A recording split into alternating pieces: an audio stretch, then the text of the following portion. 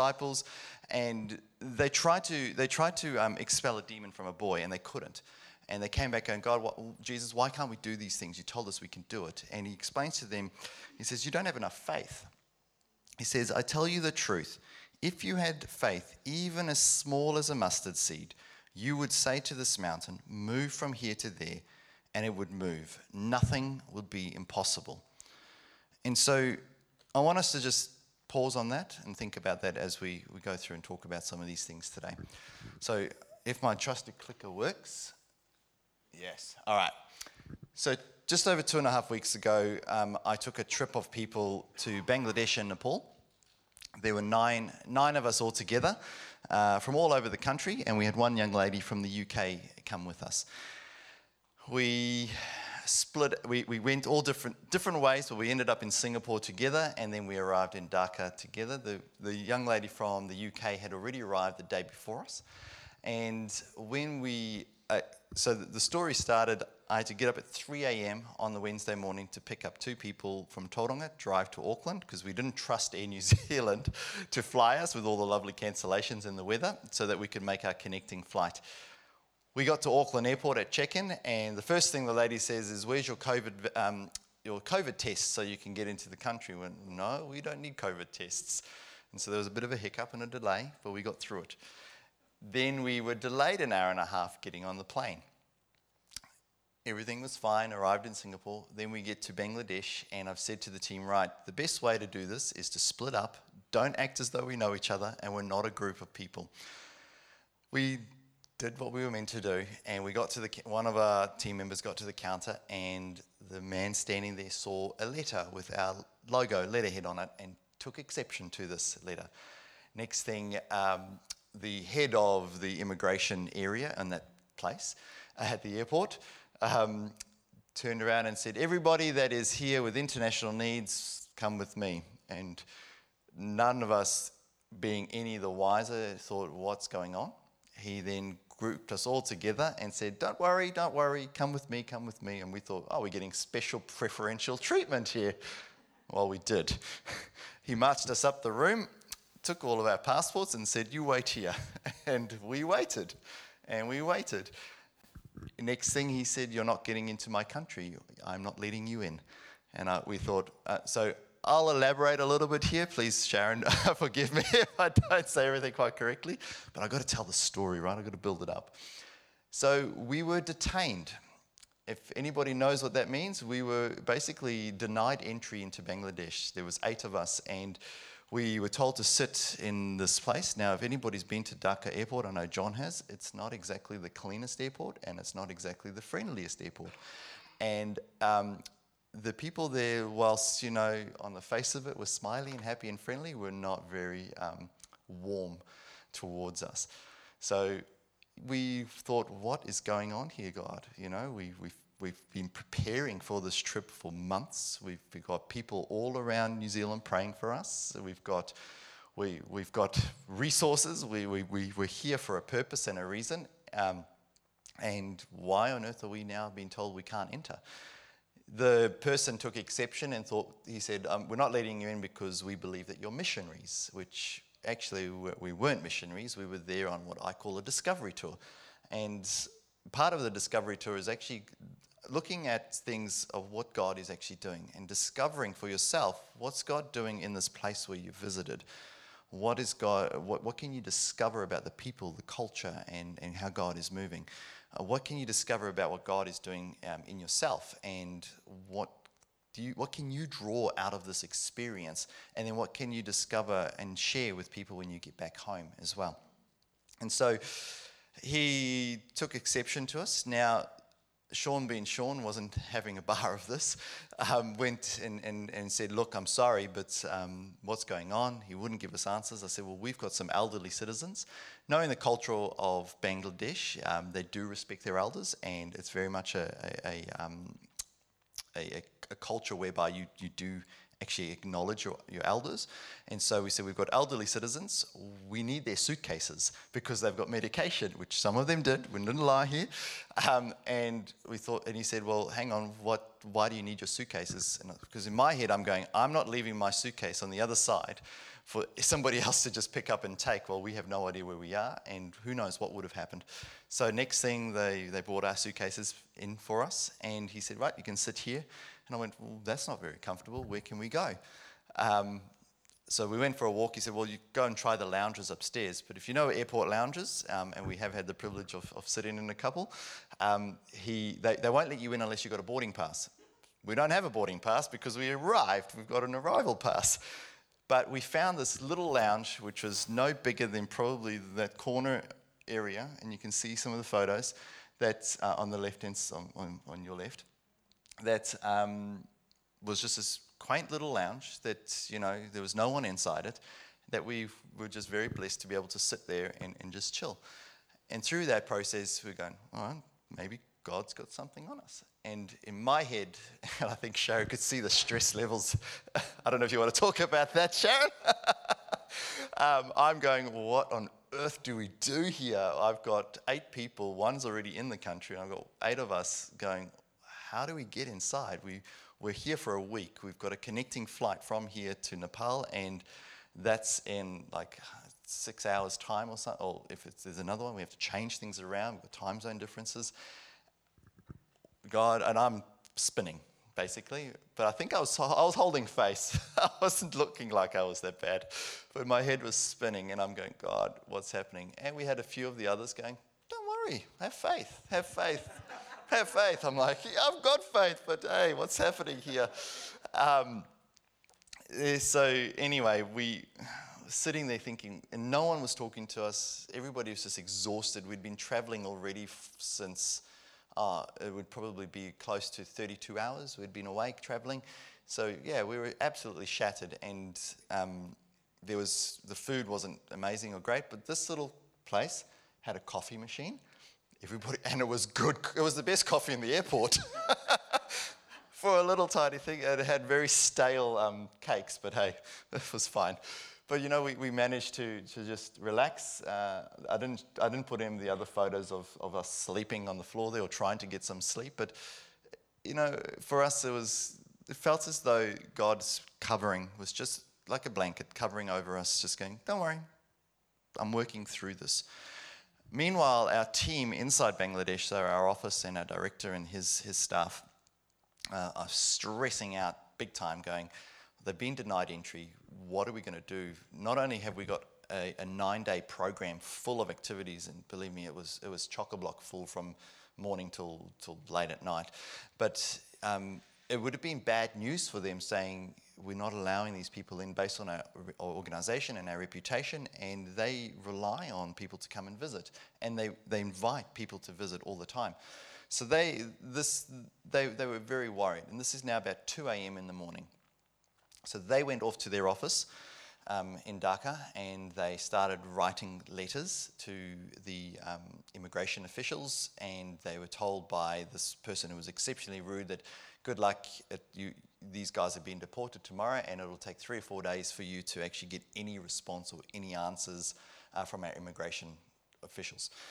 So they're writing letters, they gathered their team, they're praying, and we're all in the room here sending messages across the globe for people to pray. So I think we had prayer warriors from the bottom of the South Island all the way through to the top of the North Island. We had people in Canada praying, in the States, across the globe, because we're well connected, I think. And then we were praying and going, all right, God, you need to move. What's going on here? Next morning, we're not getting any responses, any answers. There's a change in the guard. So now the night shift people have gone home and the day shift people have turned up. And the day shift manager was even grumpier than the night shift guy. He was pretty rude, actually. Didn't speak. I think the language barrier got him a little bit. His English wasn't great, but we tried. And so I didn't want to annoy him too much. As the leader of the group, I went down and I said, look, can you give us some answers? And he said, nope, here's your passports, take the passports. He marched me back down to the counter and he gave us a full refund of all of our money.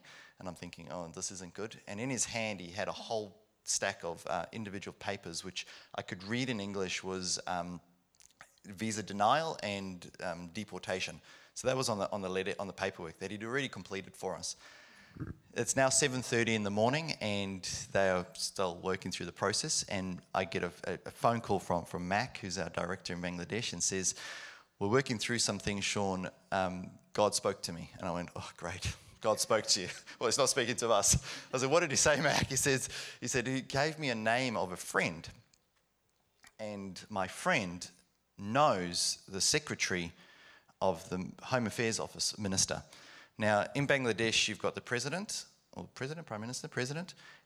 Next in charge is the Home Affairs Office. It's just the minister of the Home Affairs. And he said, my friend was very angry with me because I didn't ring them at 2 o'clock in the morning to sort this out, but it's now 7:30. And he said that they're going to the Home Affairs minister's office now to talk to them. And we thought, what?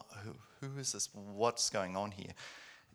Anyway, he said this guy's very busy, like second in charge in the country of a population of 100 and something million people. So exceptionally busy person, not a Christian, and probably hardline. I wouldn't say hardline Muslim, but would be Muslim. Anyway, they go to this person's house, and he threw his toys out the cot, if I could be polite, and rings up the airport immigration man, the guy in charge, right there and then, and strips pieces off his back, basically telling him, "These are my special guests from New Zealand. You give them a visa right now and let them into my country."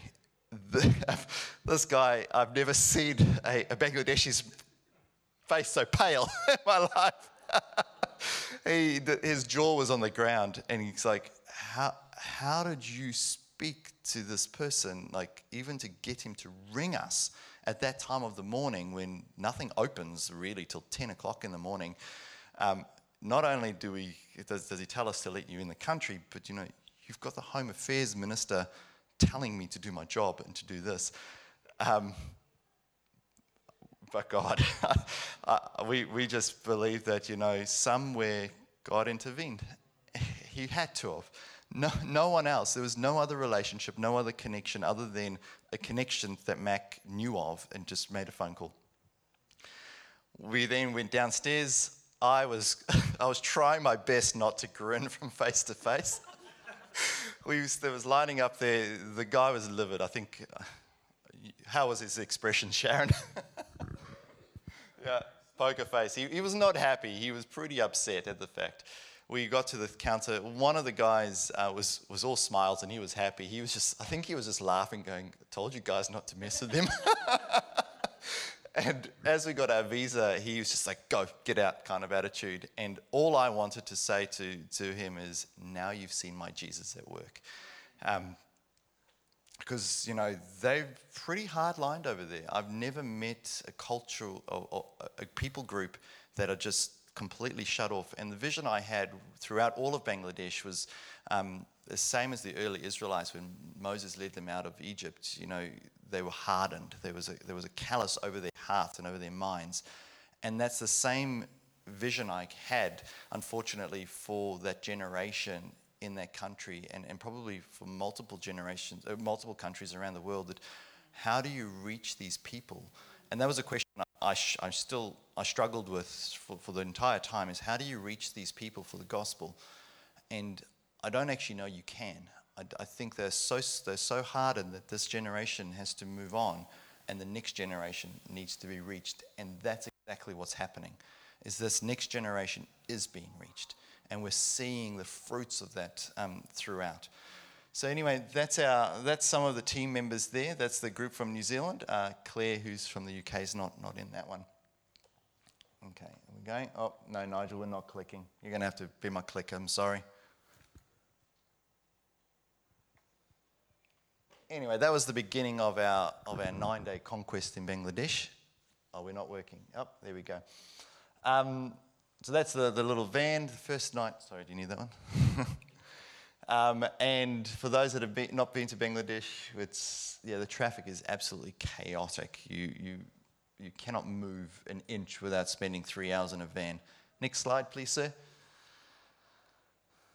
So the first day when we arrived, so basically we were delayed. then we had a whole day which was completely wiped off. We were all exhausted, and day one begins at a 7:30 a.m. pickup off to what is our girls' village called Savar. Now, Savar has 205 young women. Now, most of these girls either come from exceptionally poor backgrounds, they're refugees, or they don't have families at all. And they live on site, they get education, a meal, healthcare, all of those kind of things. And they did an amazing welcome for us. Next one, please, sir.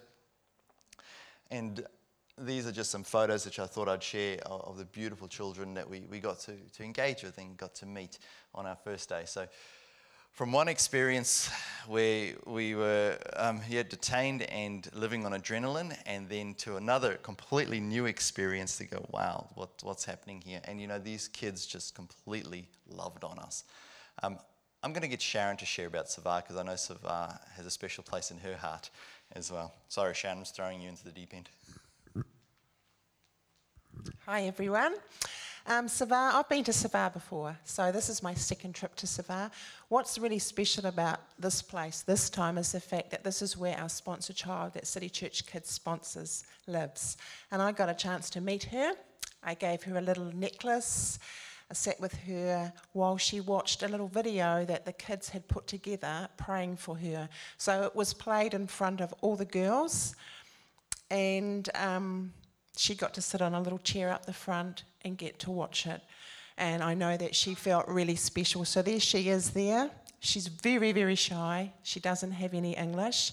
I think in 4 years' time, when she's older and has got that English, she's going to be like those older girls where you just can't keep them quiet.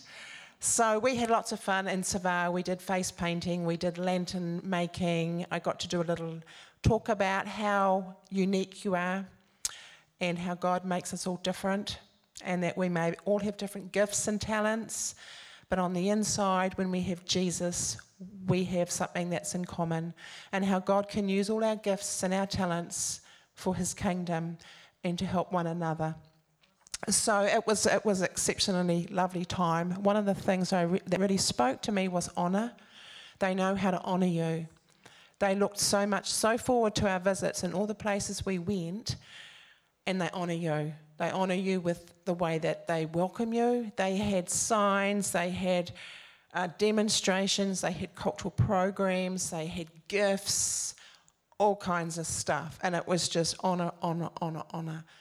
And these people, they're poor, yet their hearts are not poor. They're rich in love, rich in gratitude, and rich in honour. And so, yes, Savar is special, and this is the free school that's around the corner, and I'll let Sean continue on talking about that. Thanks, Sharon.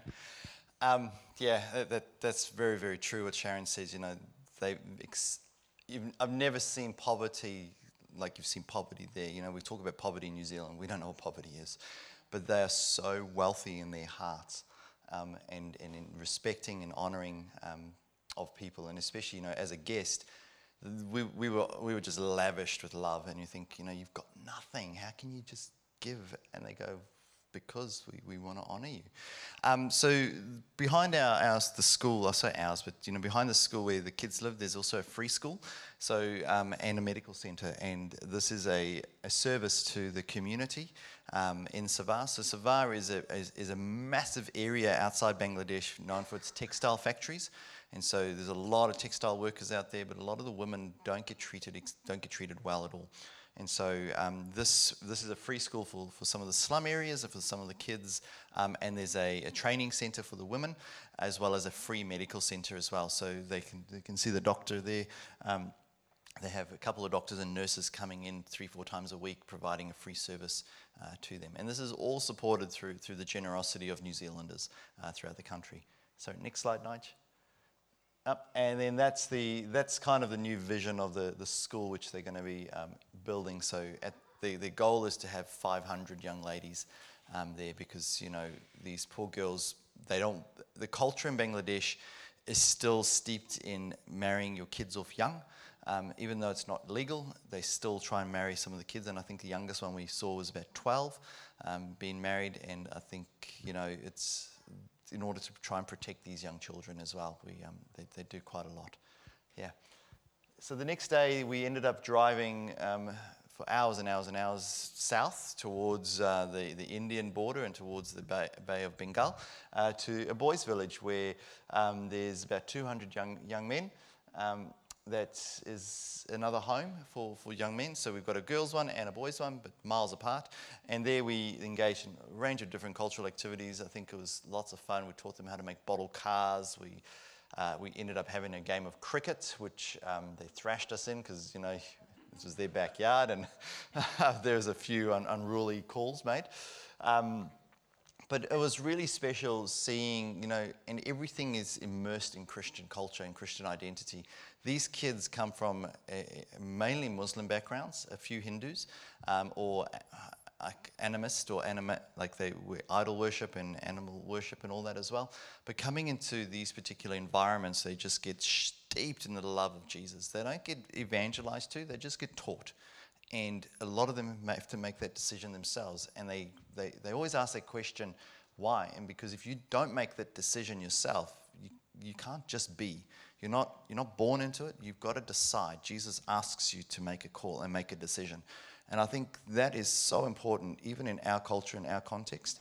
When we're sharing the gospel with people, we have to let them make a decision to follow Jesus. We can't make that for them, but we have to lead them to say, look, you have to make the decision, not us. So I think it was really cool that they actually teach them that, because you don't just inherit it, you've got to actually decide it yourself.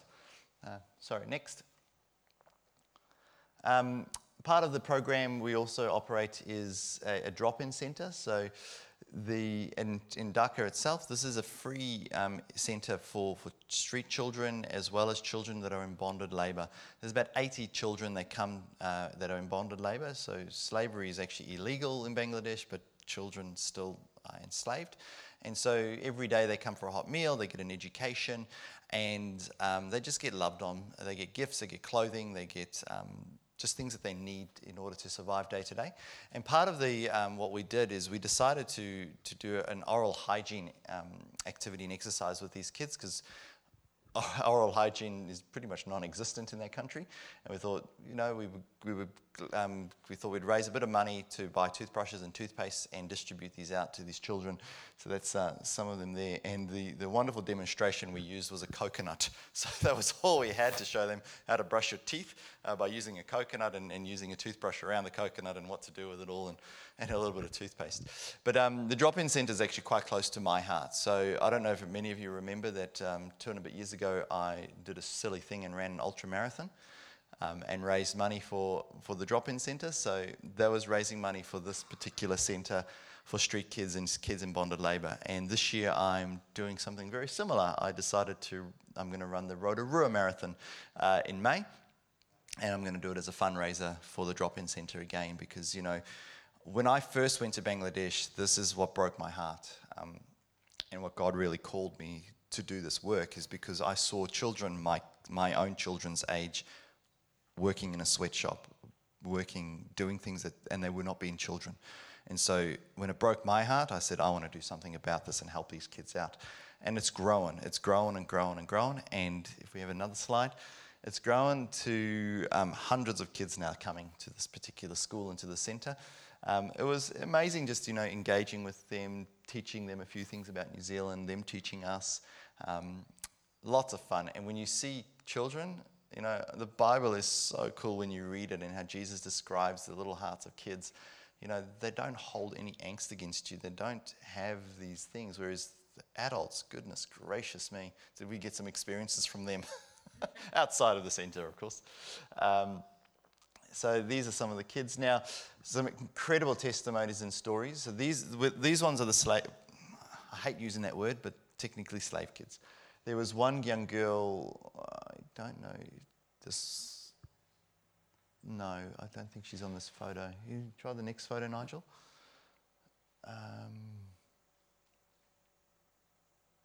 No, sorry, she's not. But anyway, she's doesn't know how to speak.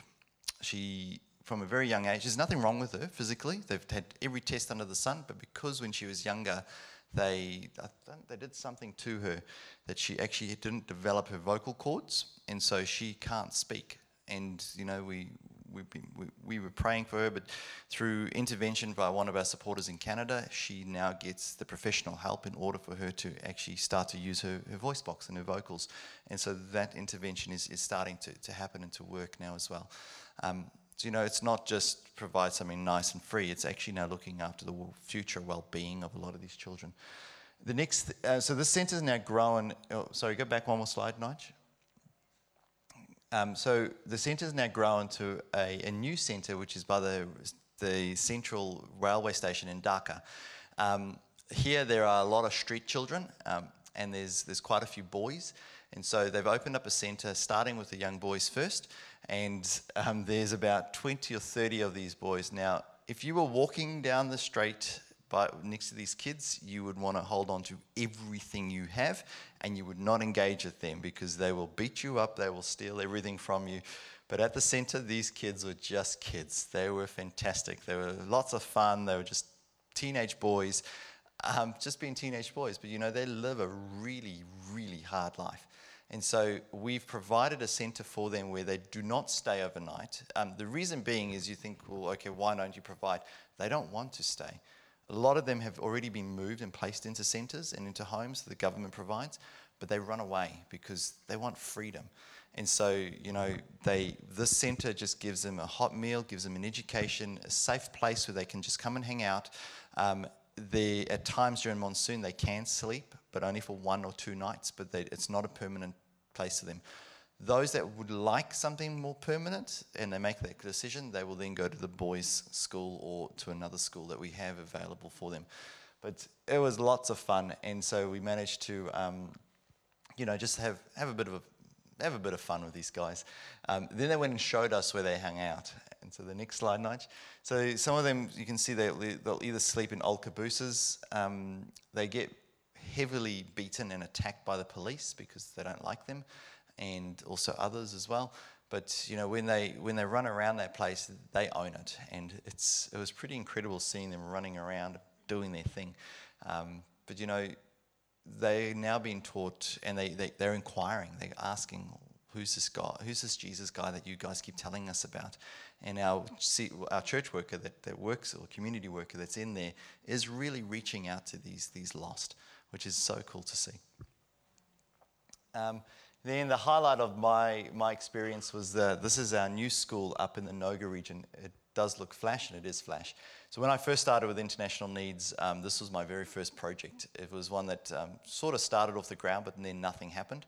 And I made a vow to finish it, and we did. It was finished, and it was opened, and we had the grand ceremony when we were over there. And so this was supported 50-50 between New Zealand and the Canadians.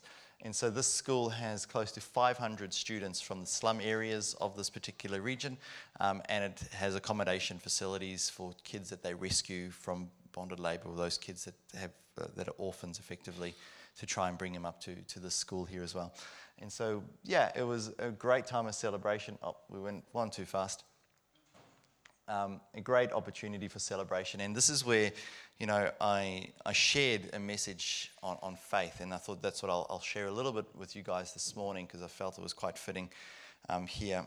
And I talked about the history of this particular building and the vision that Bangladesh had for this. And I likened it to the vision that we've got here for Omokoroa.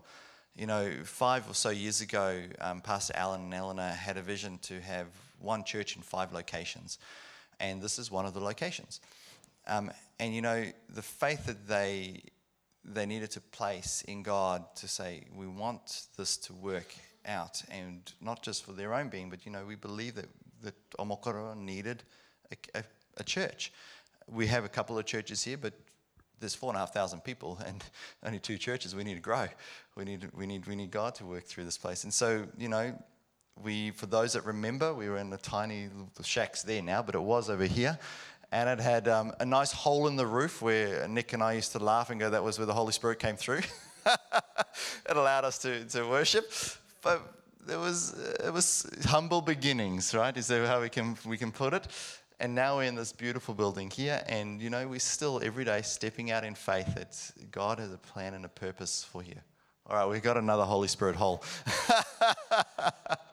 little bit more light needs to come through that.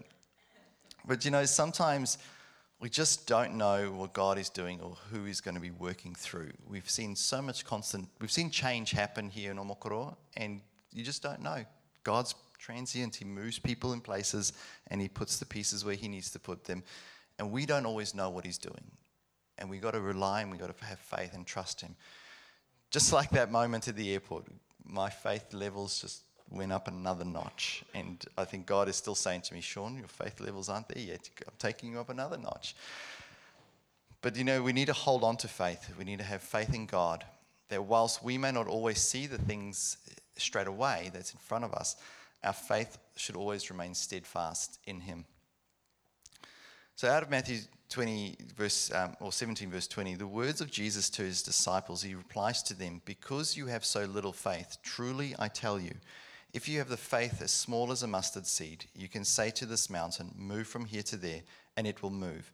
Nothing will be impossible for you."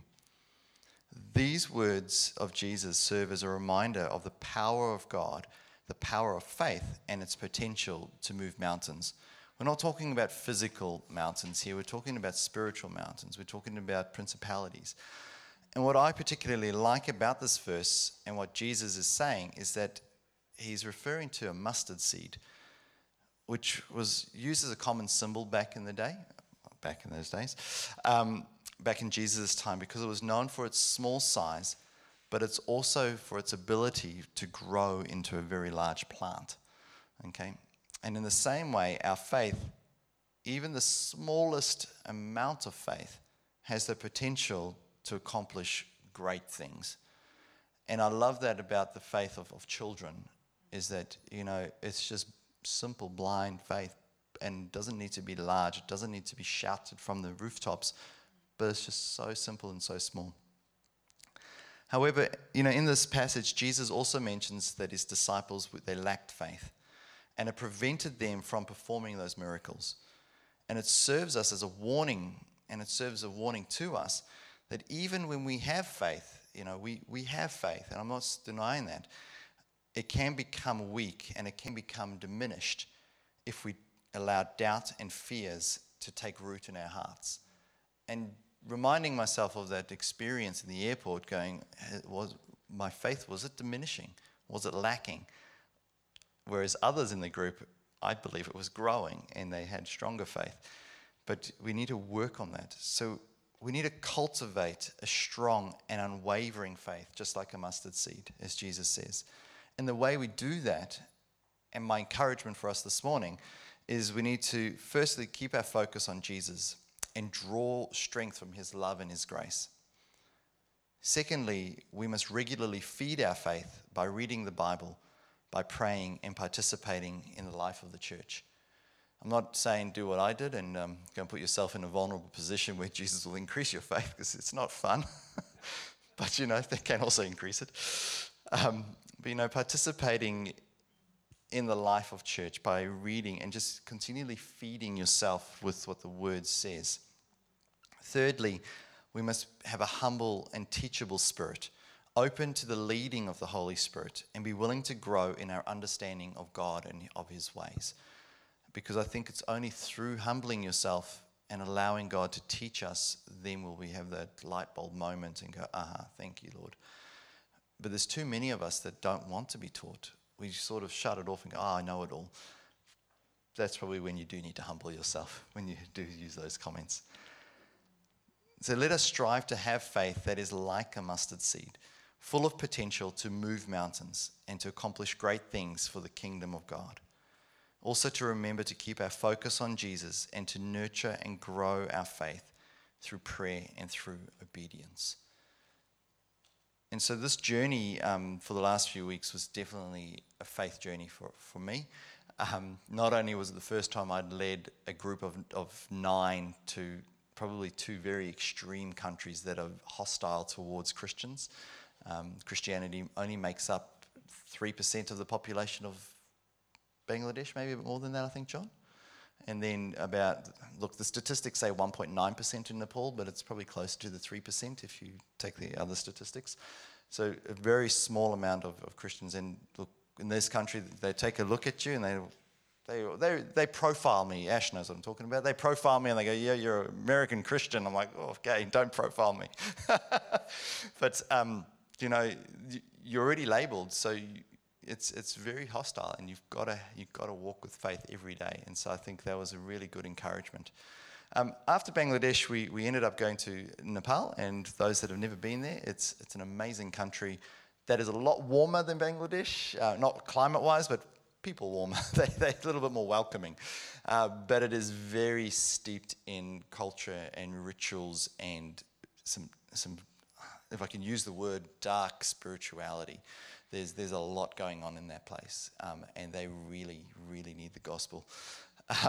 There were a few moments, and look, I don't like talking about these kind of things, but during the night there was lots of noises outside, lots of screamings, and lots of, I don't know, some of the team called it manifestations. I don't know what it was, but I was at the point where I was exhausted, and it was about midnight. I was shattered, and all I heard was screaming. So I went to the window, I shouted, I said, in the name of Jesus, just shut up. And there was silence. There was no noise until about 5 a.m. It was great. I'm not saying what it was, but it was, and everyone was, really, that happened? I said, I was annoyed, I was peeved. I just yelled. And it was quiet, so I thought, maybe it was something, who knows? But anyway, I got some sleep that night. But in Nepal, there's a wonderful centre which is on the left. So I managed to see, that was the second project that was complete, which was the Lydia Vocational Training Centre. So this centre brings 44 young women every year into 5 months of training per segment, and they are taught various vocational skills to give them an opportunity either to set up their own business or to find employment, but to then go look after their children and their family in a better way as well. And Sharon and the team did an amazing women's only sort of activity. The guys were very happy to sit back and relax and not do anything, so we were quite happy with that. Next slide, Nige. And sorry, Sharon. The highlight of my trip was also, third highlight was the food. So I love my food, and I do. I knew Sharon was going to be sitting here, so I thought I'd throw that in there. But that's Sharon eating chicken gizzard and chicken guts. It was, so it wasn't too bad. It was chewy. Yeah. But anyway, for me, the highlight was, I love food, and I'm a little bit curried out, so I'm not having curry for a few weeks. But anyway, everywhere we ate was absolutely amazing. And that was some more of the team. Then we tracked up. So a week ago, last Saturday, we tracked up into the mountains, and we had to jump on the back of that 4-wheel drive and go up a big dusty dirt track up into the hills. And there we ended up going to a small remote church up into this village. That was my bed for the night, bag and sleeping bag, and that was the church. And so, it was absolutely gorgeous. You couldn't see anything, it was dusty, and you just see mountains around you. And the pastor and his family were exceptionally hospitable to us. I didn't feel unsafe at all, even though we're a small church in a predominantly Hindu village. But they were very warm, they were very welcoming for all of us here as well. And this is some of the projects. So through some of the initiatives, we went and saw some projects which were through livelihood. So one was a chicken farm, one was some goats. That's actually spring onions growing. They call it garlic, but it's spring onions. Crazy people don't know their food from their food. And the other, next slide, this is something that City Church invested into. So I thought there will be some other videos that we put together, but City Church and you guys here and also in town, you invested into these polytunnels. And so they constructed 8, 12, 10. So 10 of these big constructions, polytunnels to help grow food in this particular rural village.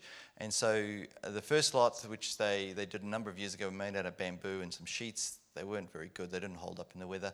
And so through City Church's investment, they were able to construct 10 new ones made out of steel.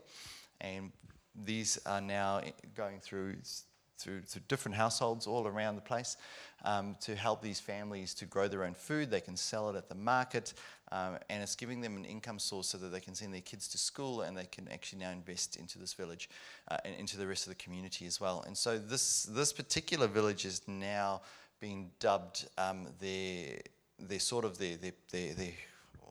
model village, which the team are now moving to different areas.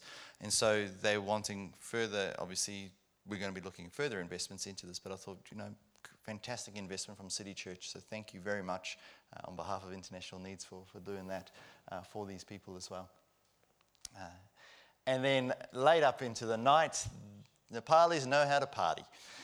So the pastor's kids and a whole bunch of children in the village decided it's party time. They put on the boom box and they danced and they danced and they wouldn't let us rest. And they danced until it was quite late and we're like, we're hungry, we're tired, we want to eat and go to bed. And I think they got the message pretty clear, so they went away. And the only thing we needed to be afraid of in the evening was the monkeys, which I think there was only one that was spotted, but other than that, we were actually pretty good. So, yeah, but it was lots of fun. The next morning, we blessed the family by cooking breakfast for them. So I made scrambled eggs from the chicken's eggs that you saw earlier. We got a whole bunch of eggs from them. Sharon and them made, it's kind of like roti, but it's puri, they call it. So it's basically deep-fried bread, and it puffs up into almost like a roti bread in a way. And we just blessed them by making breakfast for the families. And then we went down and saw the school. So this particular school, back in 2015, was severely damaged by the earthquake in Nepal, if anybody can remember, 7 years ago. And so one of the investments that we did was investing into the school to help with the construction and putting in water tanks, which you think, okay, Nepal is actually very richly resourced in water, but it's not drinkable, because all the water gets polluted. So right behind this school, there's a big river, but they can't use that water because it's severely polluted. So they invested by putting water tanks on the roof and down below, and they piped 14 kilometers of piping right up to the top of the mountains where there were natural springs, and that's where they're getting filtered water through for the school. And there's close to, I think, 800 kids or whatever that go to that school. So that was an amazing little project which we were able to invest into a few years ago to give the school fresh water. Now the beauty of this is that the church that we stayed was up in the hills, and so that's where the water came from. But he ministers to the school, and they invite him to special occasions. They invite him to speak to the students, and he shares the gospel with them. He's not allowed to openly evangelize, but he talks to them. We are Christians. This is who we are. This is what we're about, and they're very open and warm and welcome to this. So it's showing God's love practically, but then bringing the gospel in the other hand. And I think, that's how this is how these guys are reaching the lost over there as well. And then this was we carried on, and this was a well. So these two guys had been digging for 3 days. They dug about 15 meters down by hand, no drills. They ended up hitting a big rock, so they brought in a little jackhammer and sitting there jackhammering away and trying to get these rocks out. But eventually, you end up with a nice little well like that, which is a finished product. But they are currently working on that one at the moment. And that well was supported by a friend of mine who has a plumbing business in town. And so I thought, I didn't realize that we were actually nearby where that well was. So I saw it. I was like, oh, that's yours, Oscar. So I quickly went and took some photos and a video for him and sent it to him. But yeah, it was really a joy and a highlight seeing, the fruits of your labor. And for myself, I go around the country talking about the work, and when you actually physically see it, and you go, it's real, people. It's not make-believe. It's not photoshopped. And it's quite nice and a good experience. And then this is a pastor of this. This is his home and his church. So he lives upstairs and around the back, but that's the church. And it's a village of about 300 people. And he reaches these people with the gospel. He has Sunday services. They have kids in the village that are sponsored and connected. They have different projects, and so this is how the gospel is starting to thrive. A lot of them acknowledge and accept Jesus, but they don't walk away from their faith. And it's it's very hard from our lens to judge that. We shouldn't, because we say deny that and accept this. But for them to deny it, denying their entire heritage, they're denying their family, they're denying, and I know Jesus says to, but it's not easy. And a lot of them will get killed, a lot of them will get ostracized, and if they've got nowhere else to go, they struggle. So they'll acknowledge and they accept Christ, but they still ritually perform their culture. It's a real struggle, and I don't know the answers, and I don't think we should. That's for them to work out, in my opinion. Yeah. And so these are 2 church workers in Nepal, and so we were able to bless a few of the church workers with some new transportation modes. So they chose to get bicycles, they didn't want scooters, others got scooters and mopeds, and it was an amazing opportunity to connect with these church workers. The lady in the centre, she's actually from a Muslim background. She was a Muslim, and did you hear a testimony, Sharon? From my vague memory, I think Christ appeared or something to her, and she converted, and now her mission is to reach Muslim women. And so she does. She goes household to household, and she reaches Muslim women for the gospel. So it was fantastic to meet these guys and to actually see how they are living their faith. And it's a real encouragement for us here in New Zealand to go, or a challenge, should I say, how are we living our faith? And I think that's going to be a sermon for John when he preaches next. How are we living our faith? Okay? Yep, you agree? Get writing. Don't pull out an old one. I want a fresh one. But yeah, so anyway, that was our discovery tour in those countries. And the questions I challenged the team with, and you know, it was a really good challenge, I thought, for us that we can think through ourselves, is when you actually sit there and you ponder, and I do. My beauty is my brain switches off when on long travel. So you know, other than tired, how do you feel in general? And so I ask questions like, you know, in the past few days, what are some of your highlights? Like, what? And you can think about it in your own local context. Like, if you're living here in the community, how do you find the people that you meet? How do you observe them? How do you engage with them? Does God speak to you when you do see people? So if you go down to the community, are you asking God, look, God, are you speaking to me about these people? How do I engage with them? How do I talk to them? What have I discovered about the home that I live in? Like, what have I discovered about Omokoroa? And how do I reach my community? What's the culture like in this place? Is it a beach, coffee culture? What's it like, and how do I engage in that? What is God challenging us on here in our hometown? What have you discovered or seen that God is doing in the places that we are visiting, or the places that you see, or the people that you meet? What is God doing? And as you ask those questions, can I ask you just write down your thoughts, reflect on them, and you know, if you need to or feel inclined to share, you know, we're a body of believers. Share with each other and go, you live here, this is your home, this is your mission, this is your field. Share with each other and go, this is what I'm observing. What do you observe? And how do we reach our neighbours? And how do we reach our neighbours for the gospel here in Omokoroa?